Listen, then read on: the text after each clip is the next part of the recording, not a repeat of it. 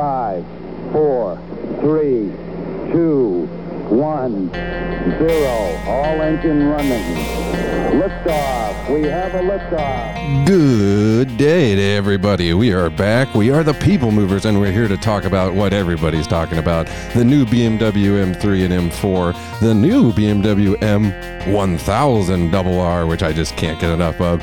We have, a nice new trim for Tesla's Model S, the Plaid pack, and C8 Corvettes, Jason, continue to get in the headlines for the worst reason, but the most important thing. How's your day going? Oh, it's wonderful. How are you today? Fantastic. I'm glad that we're here to talk. I'm excited, and I'm also really, really, really glad that we spent a couple days to wait and marinate on our feelings about the new BMW M3 and M4, one of our favorite cars of all time. Most people's love it. But Jason, what do you think? Go ahead. It's been a great week in Munich. I mean, between this and the next thing we're going to talk about. But no, I think initially, like everybody else, the focus was all about the front end. Yep.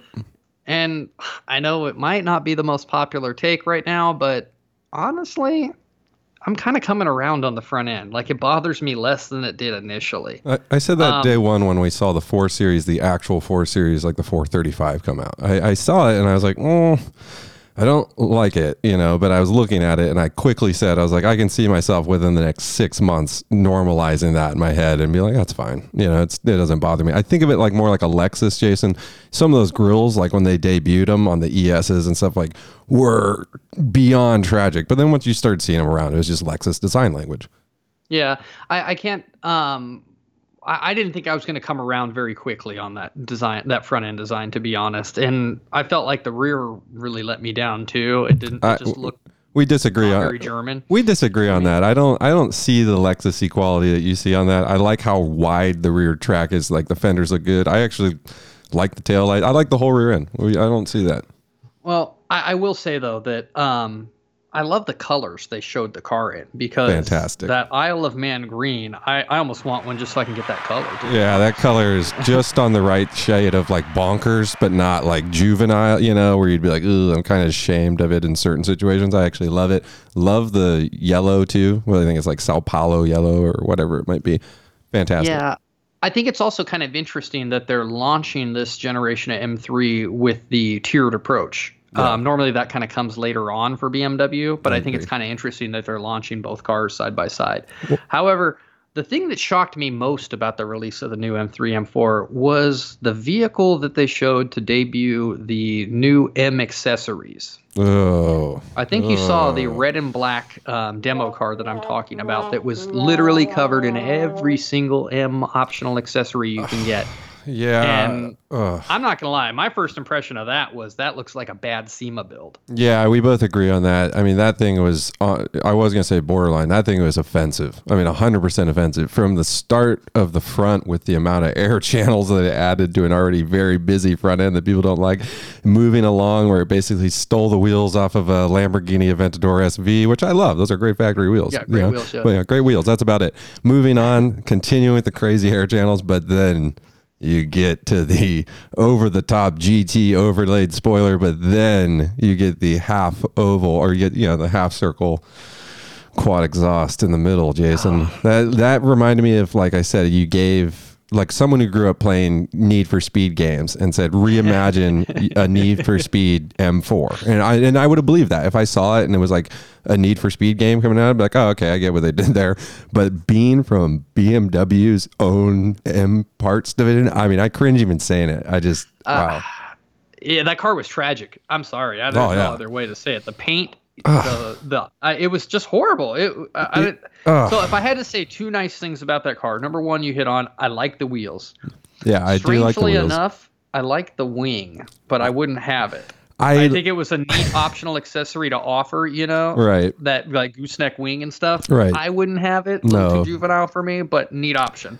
I agree. But the exhaust. I don't see myself warming on the exhaust. I've seen a lot of people like, I think I'd end up liking that in a bit. And I was the person that said I ended up liking the grill from day one. But I'm telling you right now, I'm not going to end up liking that. And I can tell you why. Like, I've seen stacked exhaust. I mean, a la the Lexus ISF.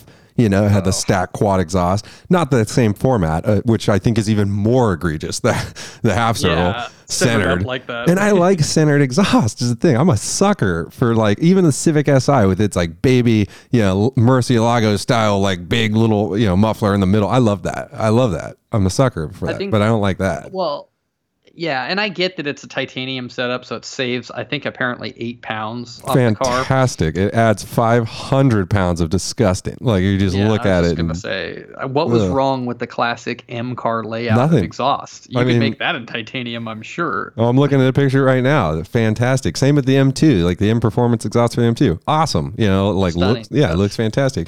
Either way, back to the actual physical car. The real thing that gets like not lost in the shuffle, but I applaud BMW for, and I guess it's part of their parts binning that I whinge about, you know, using the same motor and everything or whatever nowadays. But the price really didn't move. I mean, it's saying it's going to start at, you know, 69,000 quid, 71,895 for one, or dude, that's phenomenal in my opinion. That really might be the most appropriately priced M3 ever in my mind. I do feel like it's very responsibly priced. The other thing I will say, I might be officially crossing old man threshold because I do like that you can, I mean, congratulations to BMW for offering the 6-speed manual in the M3. Yes. The comp's the 8-speed only, but this might be the first time ever where I was thinking, I kind of like the base car the best. Me too. I applaud that. Old man special. We applaud that because honestly, not only, you know, from a perspective of money, but the package that it gives you and everything it gives you, I don't know if I'd be stirred enough to even think of the comp at that point. Even though BMW, I gotta applaud BMW, they're the best at their comp pack. It's always like $49.95, and you get way more than $49.95. Right. I will say this though: tell me what pack I need to buy to get just a normal hood, because that's my problem. Everybody's talking about the front grille, which I'm normalized in my head now, but dude, I really don't like that hood on the M3 and M4. Nostrils is the thing you're talking about. I haven't seen anything saying it doesn't look like it. I thought it was Active Aero right out the gate. I thought it was Active Aero, and I was like, I get it. I don't like it, but I get it. I don't think it's Active Aero. It seemed to be just a styling feature. Nasty. Yeah, I just, you know, that's my gripe. I would buy that car and be like, one hood, please. You know, just swap. Maybe what you could do is you could buy one and then get the hood from like the 440 or whatever. I was thinking that, but you know, those front fenders are. But yeah, I wonder. I'd have to find out. But if you end up buying a new M3 or an M4 and do that, I would love to know, because man, that would help the appearance. But Jason, we can't gloss over that. You know, the outside is what everyone's talking about because everyone can't get over it. I'm fine with it. I've moved on. I love the inside. The inside's bonkers. The sports seats are phenomenal. Seriously, that's what I was just going to say. The sports seats are just so on a level of must have that option. You know, there's certain things where you get at them and you immediately look for it. And in BMW, that's always a fun game because they love block off plates. But I gotta say, the seats are the one. You know, you open that door, and if someone has it, you're like, this guy or gal. Well, I'm not gonna lie, I love the sports seats. But then when I saw the regular seats too, I went, I like those too. Aren't exactly. No, they're not child support. They're nice, but the sports seats with the little carbon bit in the middle. No. I mean, the whole back. I mean, we agree. The colors. Geez. I mean, I was weird. Day one, I was like, that's a pretty wild scheme on the seats. And then now, the more I look at it, I'm like, would I have it? No. If someone got it, yeah. And would it maybe look sick in like 20 years? Most definitely, because we've learned most heinous interiors age well. Yeah, I'd say most ugly things in automobiles tend to kind of come back around. But I originally had the same thought. When I saw the colors they showed the interior, I went, ugh. But at the same time, I mean, it really did a good job of highlighting all the kind of cool uniqueness of it. So, you know, bravo, BMW. You taught us something about ourselves here. So. Well, that was what we were talking about the other day, was when we were still having our struggles. You know, we were kind of there from day one. I was like, I see the potential in this car, both of us, but we weren't fully like where we are now. We'll admit that. But I will say, that's the thing I said from day one. I was saying, go for it. Is BMW went for it. We always complain that the big three or even more always just copy. That's all they do. They look over the shoulder. What are they building? Now they release a model. It's the exact same thing. At the end of the day, if you love it or you hate it, you at least have to give them credit. They tried their ass off on this one. I mean, way to go, Munich. Well, yeah, they absolutely did. I mean, and I feel like, you know, we originally complained about power wasn't the same as the C63 and stuff like that. But honestly, it doesn't need to be. For too long, BMW's been worried about what Mercedes is doing and stuff like that. So I think it's good that they're doing their own thing. Well, and one thing that can't be looked over, this is going to be the first generation M3, M4 ever offered an all-wheel drive, which that is spooky exciting that you can still get a rear-wheel drive one. That I think that's the coolest. You know, you can get the one that you like, and then if you're just all about speed, you can get the all-wheel drive in the comp, which I think those are going to be cool. And I can't wait to see those, you know, track times and all the differences and all. Well, you really are going to have two distinctly different cars because you could realistically have a 6-speed, you know, rear-wheel drive car or an 8-speed all-wheel drive comp. I mean, that's pretty exciting. You know, you could have really different cars. Well, and the things we don't really know about, but we will find out about, like, not that it matters to us, but if you owned it, and you never know, you put me in the driver's seat, I might be like, well, now I love it, like radar-guided cruise control. I will say they have apparently a feature on this that will rate your drifts, Jason. Not, you know, just a drift mode. Apparently, it will calculate and rate your drifts. I could see that ending many cars in many ditches where they're like, you gave me a 40 or whatever. I don't know what the scale is. Yeah, I'd love to know what the scale is. Like, you get part of a BMW roundel, and like, if you do really good, you get the whole thing or something. Dude, that's a good idea. See, BMW, if you're listening and that's not in it, you missed. You flat out missed. Hey, I'm gonna get all parts of the roundel and the W. Oh man, yeah. See, if you don't have some kind of encouragement like that, it's probably so German. It's like, you did a pretty good job, but their angle, you know, it's rated average. Right. Every drift is average because those are not two exceptional to Germans. That's a setting you need, BMW. If you're going to rate the drifts, you need to let people adjust the difficulty of critique, where it just like goes from like a nice level. Well, if it's like a nice, polite German person to finally someone just like scream it, you know, like I would love that. Like, so get out of the car. Yeah, exactly. Yeah, you swine. Yeah, exactly. You're like forbidden from driving. Yeah. So, I mean, I'm sure that's not it, but if you buy one of these, let us know. That'd be great. But moving on, because we could spend the whole show talking about those cars because everybody wants to right now. But we're not really moving that far. We're still staying in Munich. We're staying with the same company, and we're staying in the M division. Jason, what else are they bringing us? Well, we just moved across the shop floor, like you said. So this is big news. I mean, you know, we're just bike mad on this show. We wheelied across the shop, if you will. This is the inaugural BMW M bike. So everybody knows BMW was founded on motorcycles. That's the very cornerstone of their company. And, you know, it's fantastic that there's an M bike finally. So when we first heard there was an M bike coming, number one, I couldn't conceive of a bike hotter than the S1000 RR. You know, I was thinking that was already pretty out there. But then they come out with the M1000 RR. Very and so spicy. It's a smorgasbord of fantastic numbers. I mean, you're talking 15,000 RPM red line. I mean, over 200 horsepower. 212 horsepower. It's basically a full homologation bike, the race bike. Yeah. It is something to behold. I mean, it is dripping in engineering tech nerdiness, which, Jason, as you and I both know, comes with a massive price. I saw the price today.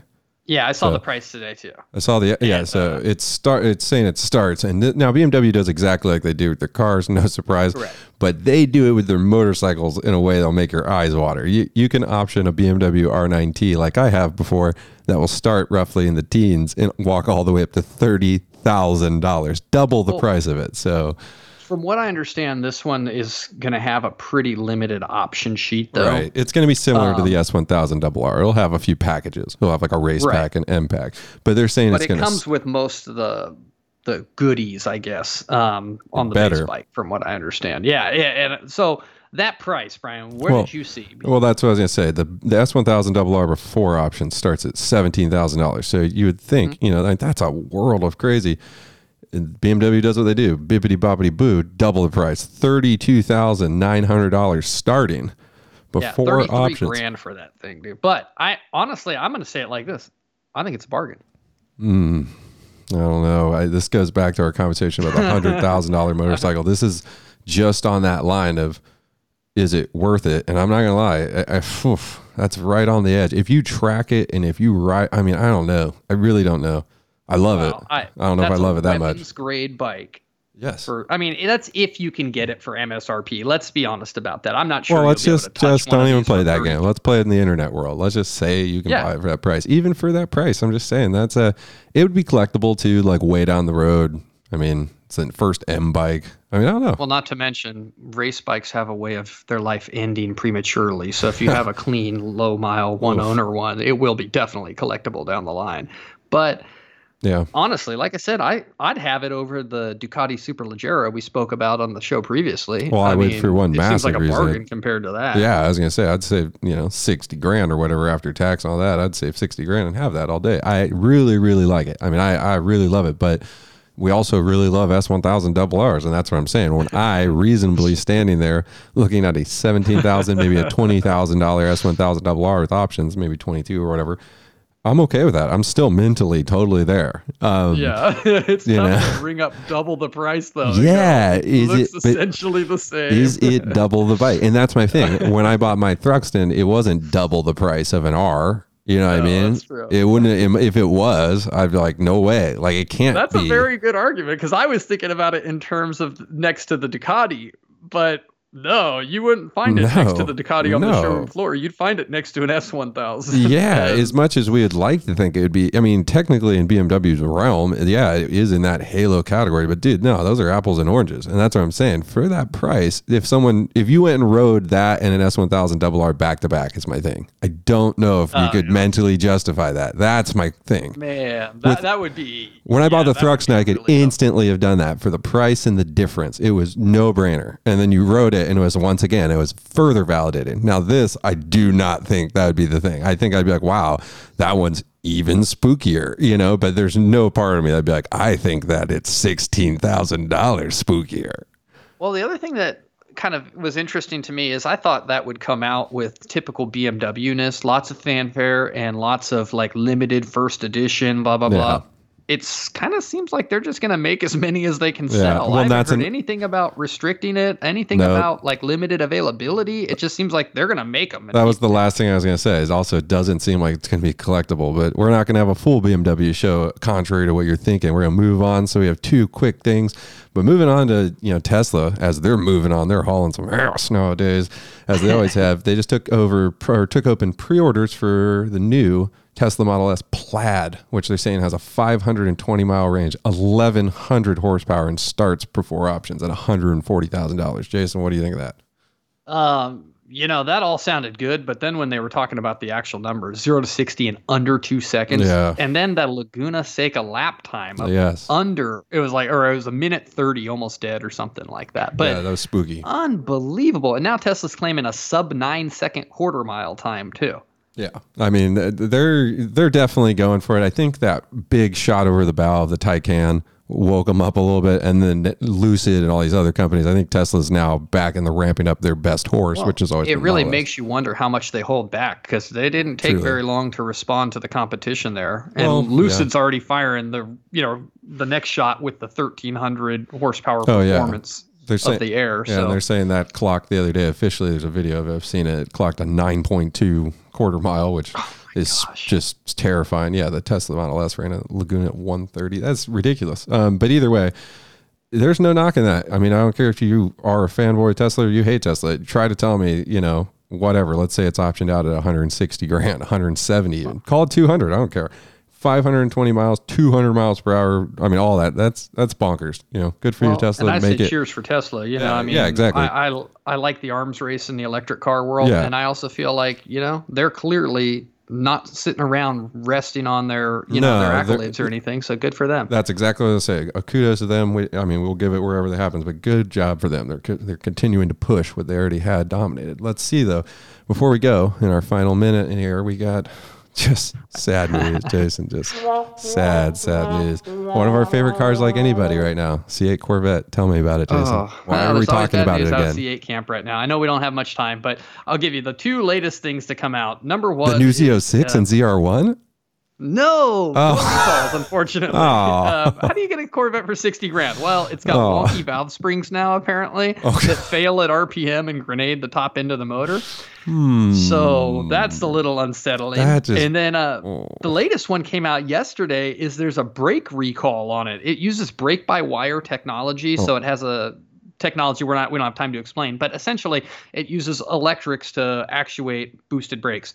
They're recalling it due to material contamination of the brake booster, which basically sounds like you'll be driving your car that you're hoping the frunk doesn't fly open or the valves disintegrate, and now you'll go to hit the brake and it won't stop. So who knows? Who knows? So if you have a C8 Corvette, tell us about it. I can personally say I really want one of those. I have a friend who the other day showed me a picture of a friend who owns a dealership and had three C8s in his shop being fixed.